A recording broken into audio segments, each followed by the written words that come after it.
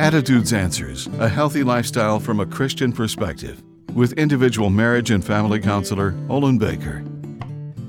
When I was serving in the military just after high school, I realized I needed a college education. I was ready to make this new beginning, but discovered there were complications that had to be confronted. When the Israelites were confronted with what seemed impossible to overcome, fear overtook them. In that critical moment, God said to Moses, "Why are you crying out to me? Command these people to start moving." Before God performed what was an astounding miracle, the Hebrew people had to start moving toward what seemed like an immovable barrier.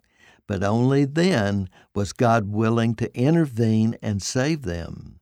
Moses believed God's promise and set an example of faith for the fearful Hebrews.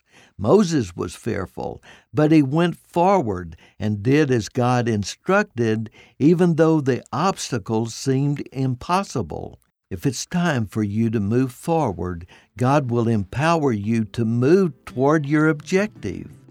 For God has not given you a spirit of fear, but of love, power, and self-control.